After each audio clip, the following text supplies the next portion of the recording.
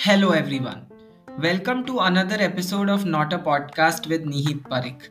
After some great success with the podcast last year, this is going to be the first episode of Not a Podcast of 2021. We are back with some amazing content and interesting Gen Z stories, so stay tuned with us till the end. Now, starting with today's episode, we have someone very special as a guest with us for this episode. Our guest for the episode is Miss Harshvardhana Khadvi. Harshvardhana is solopreneur of a venture called Breathe Candle Store. She has done her bachelor's in governance and public from Pandit Deen Dayal Petroleum University and is currently pursuing master's in public administration. She is passionate about wildlife conservation, animal welfare, antiques, and cultural and architectural history. And in today's episode, we are going to discuss about some of the most interesting topics that have played a huge role in shaping her life's journey. I hope you like the episode. Stay till the end. So, without further ado, let's get started.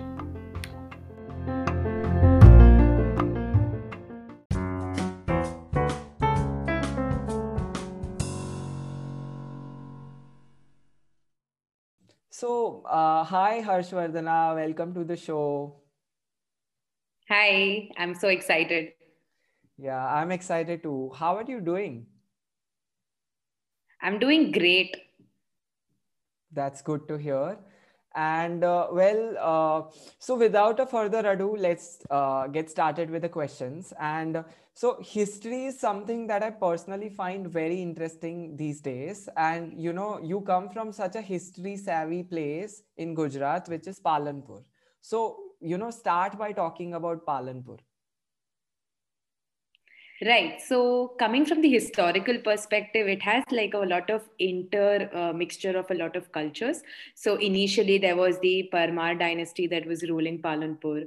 And after that, in the 13th century, the Chauhan dynasty came and they were ruling over Palanpur.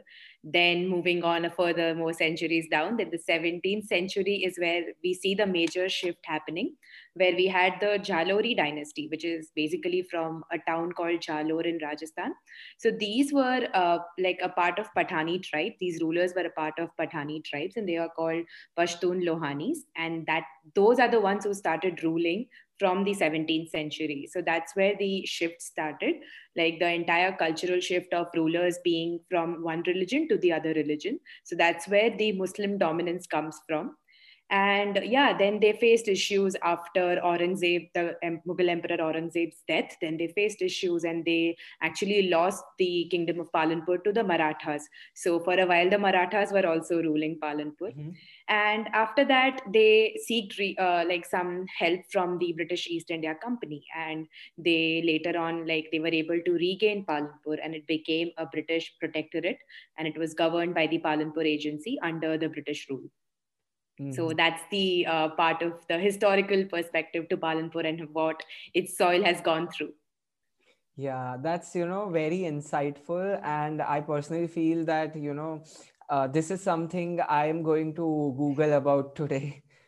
Now, yeah, so now I've read that, after independence of India in 1947, Palanpur state was dissolved in 1949 and merged with Union of India as a part of Bombay state.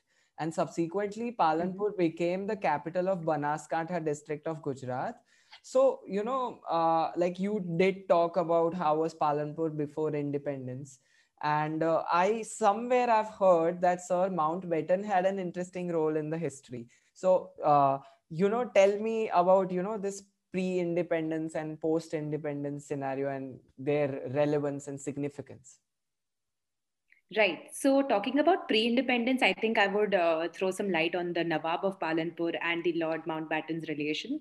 So, they basically became friends when the Prince of Wales tour happened. So, because both of them were in assistance to the Prince of Wales when he visited India, and even when they used to go abroad, like when the Nawab of Palanpur used to go to England to serve as the ADC. ADC is basically aide de camp, sort of like someone who assists the ruler. So they became friends during the entire tour when Prince of Wales was being assisted, and they maintained good relations throughout. So there is this very interesting anecdote which has been mentioned in a book called Freedom at Midnight, which was written by Larry Collins and Dominic Lapierre. And that is where the interesting part of Lord Mountbatten's relation comes. So, as you know, like how Britishers, how their rule was, they never actually recognized marriages that were dominated by color. So they never wanted any white woman or man to be related to any Indian, because they wanted to maintain their, true form, true blood, or whatever you call it. So they actually never recognized such marriages. And the Nawab of Palanpur, his second wife was actually an Australian. So she Oh. was a white woman living in Palanpur, and I mean the titular significance would be Her Highness, but that was a very important title, not being given to everyone, and you needed to have a specific permission from the Britishers to get that kind of a title. So of course the Nawab was trying very hard to get that title for his second wife, and one of the major factors was also because the first wife was already surviving. So she already had the Her Highness title. So giving it to a second wife, especially a white woman, was very, very difficult for the Britishers to digest. And so throughout his efforts, nothing actually very significant happened. Lord Mountbatten sometimes even tried to actually talk to Lord Wavell about it and see if something could be done, but nothing was done. Mm-hmm. So right before independence, I would say maybe a few minutes before when India gained independence, I think around midnight, let's say 10 minutes before midnight, when he was signing his last documents as the Viceroy of India, he said that I want to give this title to the Begum of Palanpur. And Wow. someone from the office said, "You cannot." And he says, "Why can't I? These are my last minutes as the Viceroy. I can do anything that I want." And he did that. So that is when Begum Jahanara gained the title of Her Highness, the Begum of Palanpur. So this remains a very interesting fact, because one of the last things that Lord Mountbatten signed was this kind of a title being given to the Begum. Wow, that's very interesting, and I I am speechless. Wow. So, now moving on from here, there is, I think, an interesting love story that I see here of Nawab of Palanpur. And could you shed some light on that? So this is like my favorite part of the entire Palanpur story. So as I mentioned before, also it was always considered very controversial for white women to actually, mingle with men of color. Especially something like a marriage was considered to be majorly controversial. But in this case, the Nawab had a second wife who was an Australian, so she was a white woman. The first wife came from Gujarat itself, a nearby kingdom of Dasada. That's where she belonged. And the second one was from Australia. So it was considered to be a taboo, I would say. Nobody was actually up for such alliances. But of course, as time progressed, a lot of these were also seen. Nawab Sahib basically met Joanne, or like she was called Joanne, and later on she became Begum Jahanara when she converted to Islam after her marriage. So he met the Begum Sahiba in Germany in 1937, because he always used to be overseas for some of the other duties to the crown, because it was a British protectorate place, Palanpur, and hence he had to be overseas for some times, and that's where he met her. Mhm. And although there was a striking age difference of 37 years between them, I think the kind of love that they had was always reciprocated on both the sides. And it was very evident that they were deeply in love. And the Begum actually came from a very elite family in Australia. So because they came from an elite family, it was not considered to be, very like a good idea for their daughter to go overseas and settle with a man who had so much of an age difference, because they already had someone in their family who was married to a Maharaja in south of India. So they had seen how things changed for that woman, and that's not what they wanted for their daughter. But of course, love wins over everything. So it was decided. I mean, the Begum Sahiba, she decided that if my parents are not giving me that kind of a permission, I would do it myself. And that is when she eloped from Australia and came to Bombay. So, of course, the proposal was made. There were a lot of diamonds that were sent to Australia, and that is when they were accepted very well. And Begum Sahiba came to Bombay, and that is where, like, after a few days, their marriage happened. So, the Nawab of Palanpur married Joanne Falconer, who later on became Jahanara Begum of Palanpur. That's the story. Wow, that is such a great example of love. And, we are talking about like 70 to 80 years ago. Wow, Yeah. interesting. So, this is great. And now here's something that I know that you are quite active on Instagram and you keep posting about these beautiful sceneries from Palanpur. And I do watch that. So, if I am, let's say, visiting Palanpur, which places should I go to or like be my travel guide? Okay, this is not that hard to pick because there are very few places, but very interesting places. So, the first one for sure would be the Zorawar Palace, that used to be the official residence of the Nawabs of Palanpur. And later on, when after independence, when the territories were merged, it was given over to the government of India. And currently, it is an administrative building which also houses the district court, and it's an amazing building because there's so much of like beautiful architecture, and it looks beautiful. So although it's an administrative building, you should for sure go there and look at it from the outside.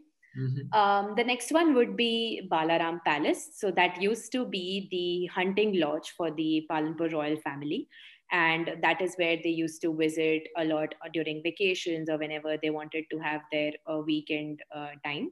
So it is an amazing place. Currently, it's a hotel, and it is actually a heritage hotel, and it's very beautiful. Again, the scenery over there is amazing because it's right beside a river, and it looks amazing, especially during monsoon. So that should be your second place. Third would be Kirti Stam, which is another thing that was created by the Palanpur royal family. And it is a beautiful piece of architecture, especially because of how the carvings are on it. It looks very, very regal, and it reminds you of how the times were beforehand. And now there's a beautiful garden surrounding also. So the entire view is beautiful to look at. The fourth is not really like one particular place, but I think if you go through the old bazaars of Palanpur, Nani Bazaar, Moti Bazaar, it is, I mean, there are a lot of old houses and old buildings, which I personally love going there because all these buildings have great carvings on them. And I love looking at them. Some of them even have amazing colors. Like I have this one house that I love, which is green in color, like very nice pastel green color, and it looks amazing. So that would be the fourth place for you to go. And the fifth one would be George Fifth Club. Because that was something which speaks a lot about British architecture and how it was commemorated to for King George Fifth. And that place is now like a club. People go there to for their sports or for other games and activities. But that's also a beautiful place to visit. It's a very peaceful place. Wow, that's so beautiful, even to hear. So I think, I guess probably I am visiting Palanpur next month. Do come. Yeah, sure. And the next thing that, I want to know from you is how is the culture of Palanpur or what are the peculiar details about it? How has it been shaped and, maybe how is it changing? Right. So Palanpur, I think I would call it a center of art, and not just art in terms of what we consider probably paintings or any or some like carvings or in terms of antiques, but I would say art in terms of photography, shairis, poems, books, all of that. Because we've had people like famous shires, like we've had Musafir Palanpuri, Saif Palanpuri, and their Wow. ghazals and all are very, very, very soothing to listen to. Then we've had great authors like we've had Chandrakant Bakshi, we've had Bakul Bakshi, who come from Palanpur. So their books are also what makes the city famous. Then we have had a lot of good photographers like the royal family's photographer A.L. Sayed. His family has been continuing the profession of photography for past 3 generations now. So they Wow. are renowned. Then we have people who are interested in paintings also. And now we have a techie from Palanpur itself. So we have Pranav Mistry also, who's from Palanpur.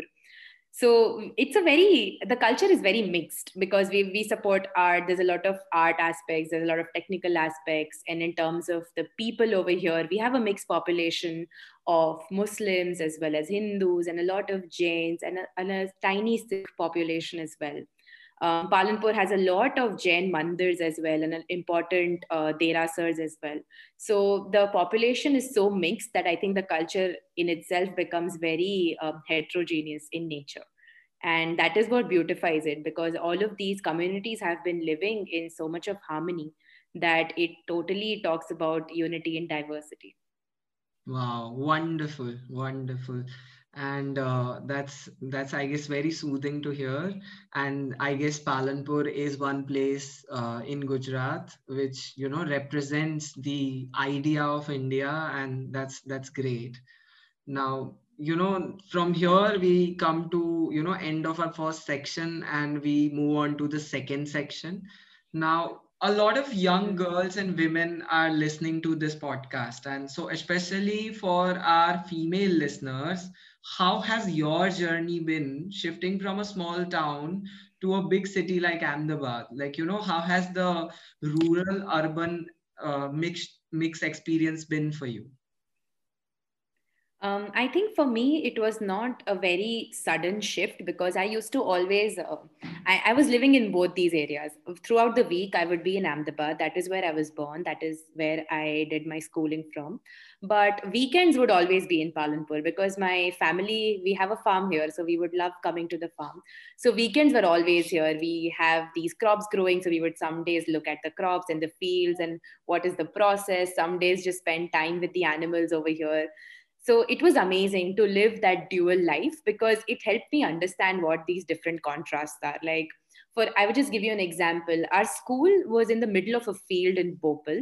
So during that time, there were a lot of fields around, and in winters there would be this little bit of mist over there and some a bit of fog, and that would be really exciting for people.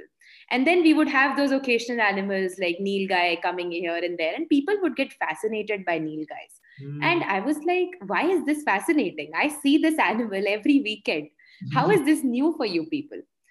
So that is where I understood that this is the contrast in city and country life. Like, you're very close to nature, you see so many things as being, I mean, those are everyday things for you.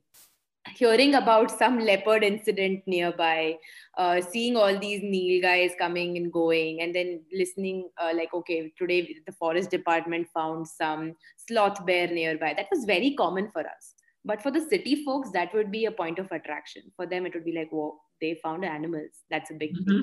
So I loved living through that contrast because I used to feel like, wow, I'm so connected to nature. I like that. And that's how I've grown up. That's why I would always find peace with animals. I prefer company of animals more than humans. That's how I grew up. So that has been my foundation. Yeah, and I guess I've seen you with animals oftentimes, even in the campus. So, Hmm. let's talk about your PDPU journey because I guess that is where I got to know you and I got to meet you, and we worked in the same organization as well.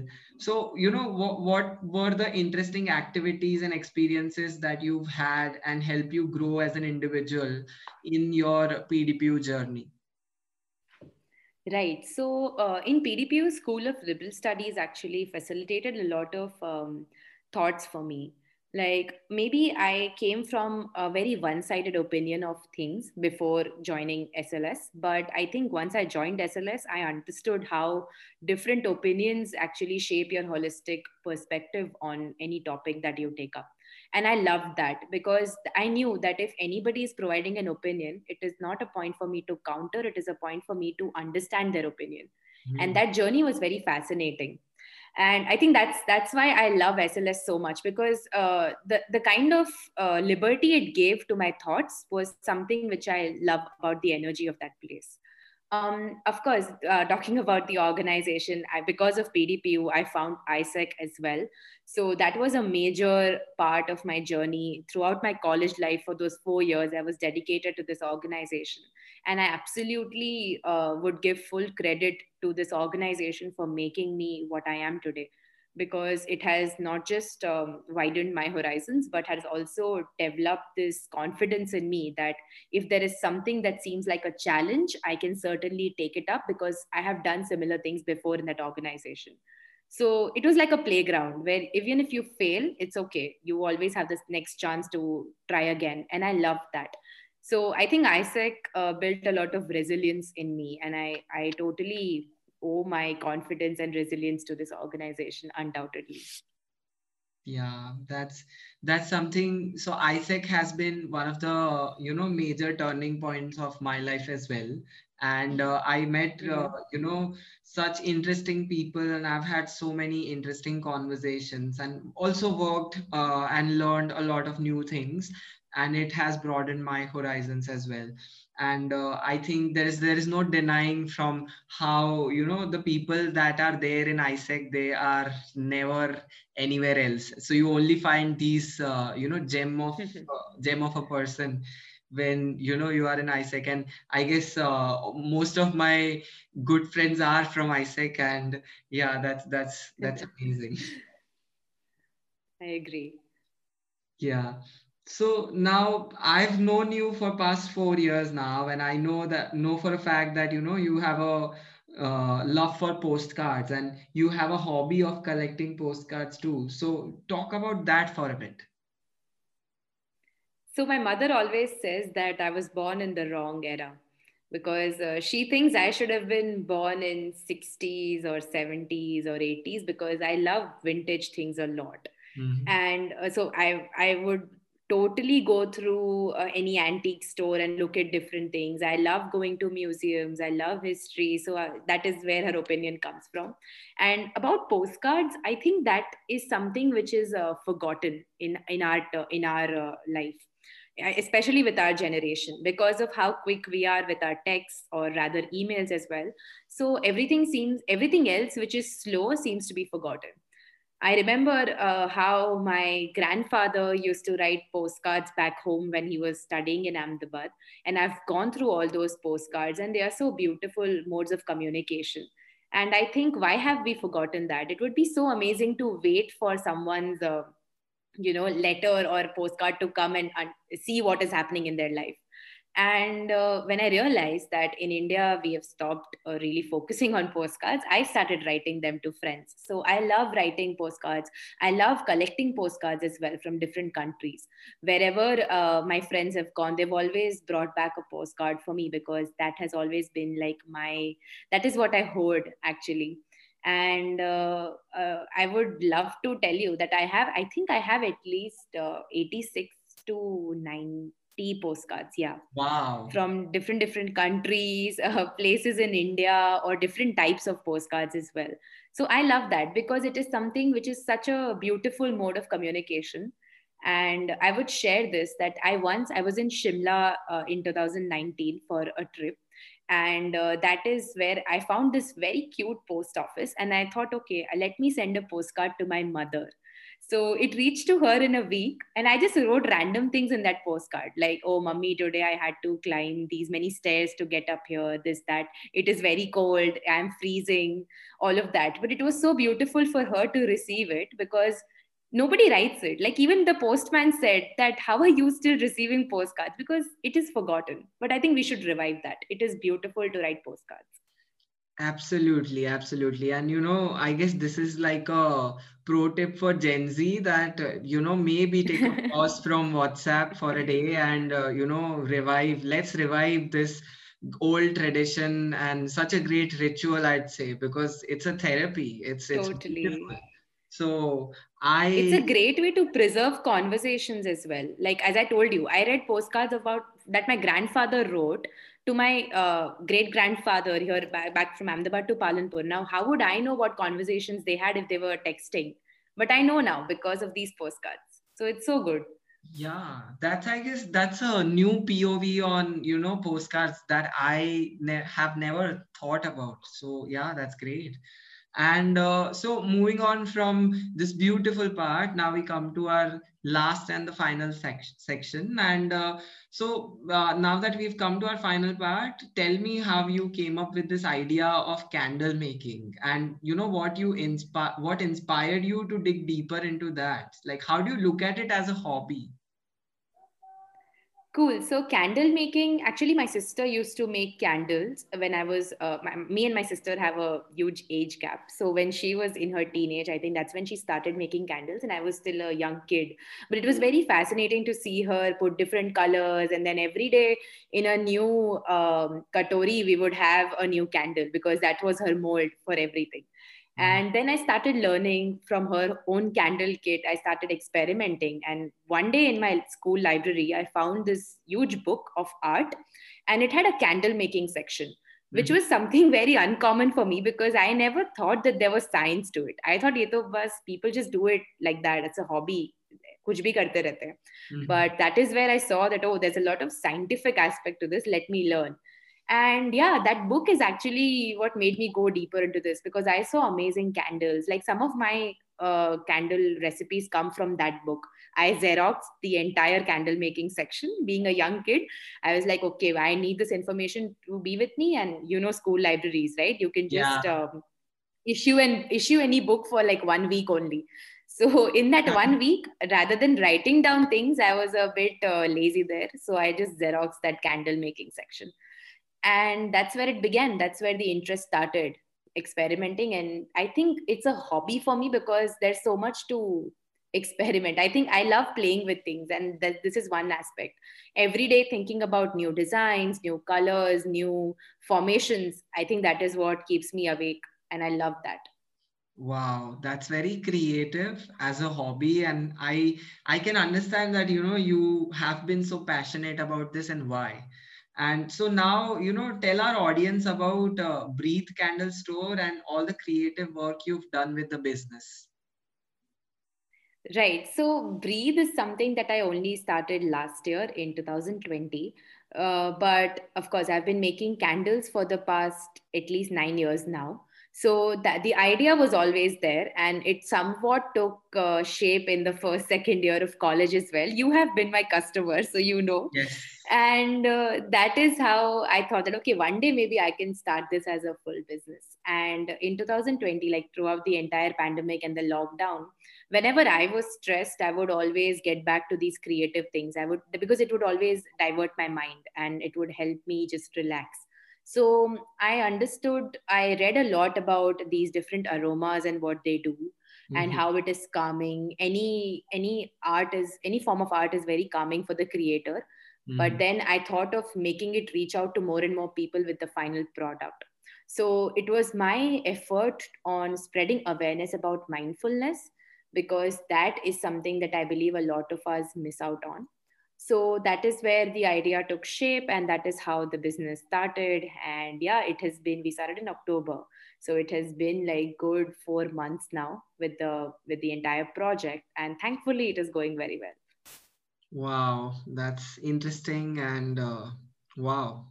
So, for all the listeners who've not, yet found out Breathe Candle Store, they have an Instagram page, a very beautiful Instagram page, and a very, always ready to cater to their customers. It's something that as when I open Instagram, I check out, what's their update of the day.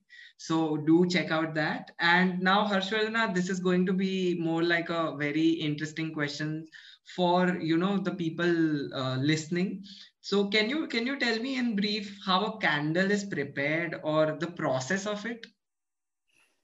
For sure. It's a long process, but I would try to simplify it as much as I can. So, Mhm. the first part would be finding the correct wax for the kind of candles you want to make. There's like a note to it that not every candle can be made with soy wax. So, I know there's a lot of buzz around soy wax, but not every candle can be made out of it. So, it is important to understand what kind of candle you want to make and accordingly choose the correct kind of wax for it. After that, you would melt the whatever candle you want to make. So the amount of wax that you have measured for it, you would melt it in a double boiler.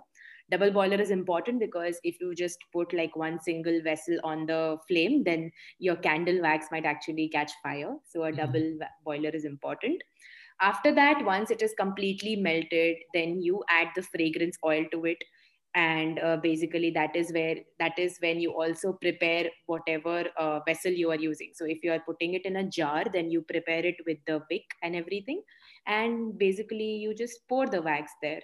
Yeah, that's it. And then you just need to wait. The wait is the hard part though, because you need to wait at least 6 hours for the candle to Wow. harden properly.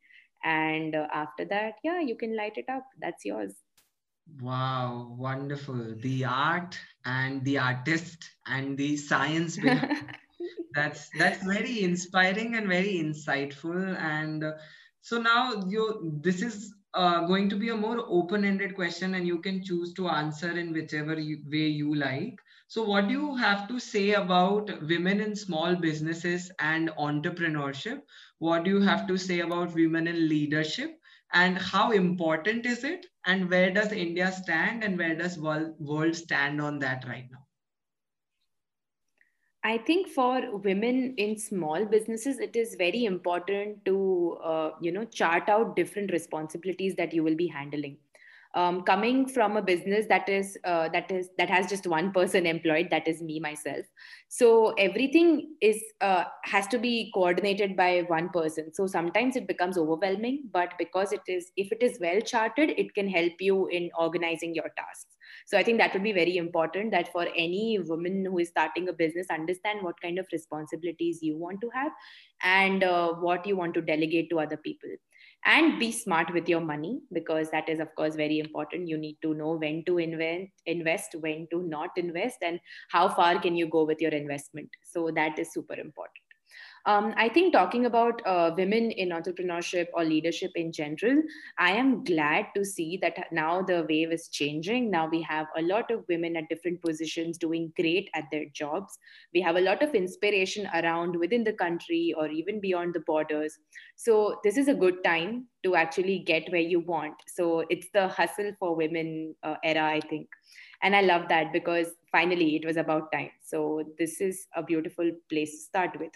And in India, now the opinion gradually is changing. So that is a very good thing.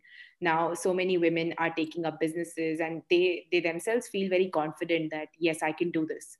And that is an amazing feeling for the entire community to have, because when you have so much of confidence in yourself, no matter how many challenges are thrown at you, you would definitely overcome them, because you know that you can do this. And that belief is super important.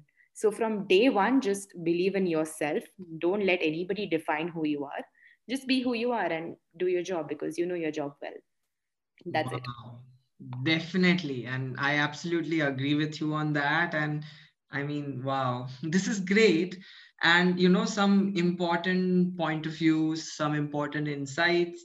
So now, before we end this episode, Harshvardhana, would you like to say something to the listeners as your final remarks or as your end notes? I would only conclude with my favorite quote, my all-time motto for life, which is a tiger never loses sleep over opinions of sheep. Wow, that's something which is going to be a great idea and a great quote for me to think about, and I guess for everybody who is listening to this podcast till now. And wow, I mean, thank you. This was such a great episode, and your beautiful insights about how life has proceeded, your journey, and some interesting points on that, and the history of Palanpur and Breathe Candle Store. If we sum up everything, I am very happy that you were on the show and we recorded this. And yeah, so with this, we come to an end of this episode. And I would request all the listeners to, go check out Harshvardhana's page on Instagram. Do follow that. And constantly keep taking care of your health. Be good, do good to people. And with that, we are signing off for this episode, and keep listening to Not a Podcast with Nihit Parekh. Thank you, Harshvardhana. Thank you, Nehi. Thank you so much for inviting me. It was an honor. And guy, you're doing an amazing job with this podcast, let me tell you. So everybody keep listening to Nehi's amazing podcast. Sorry. And it was amazing to be here. I loved having this conversation with you. So good luck with it, Nehi. And to all the listeners, have an amazing time. Thank you, Harshvardhana. And thank you, everyone. Good night.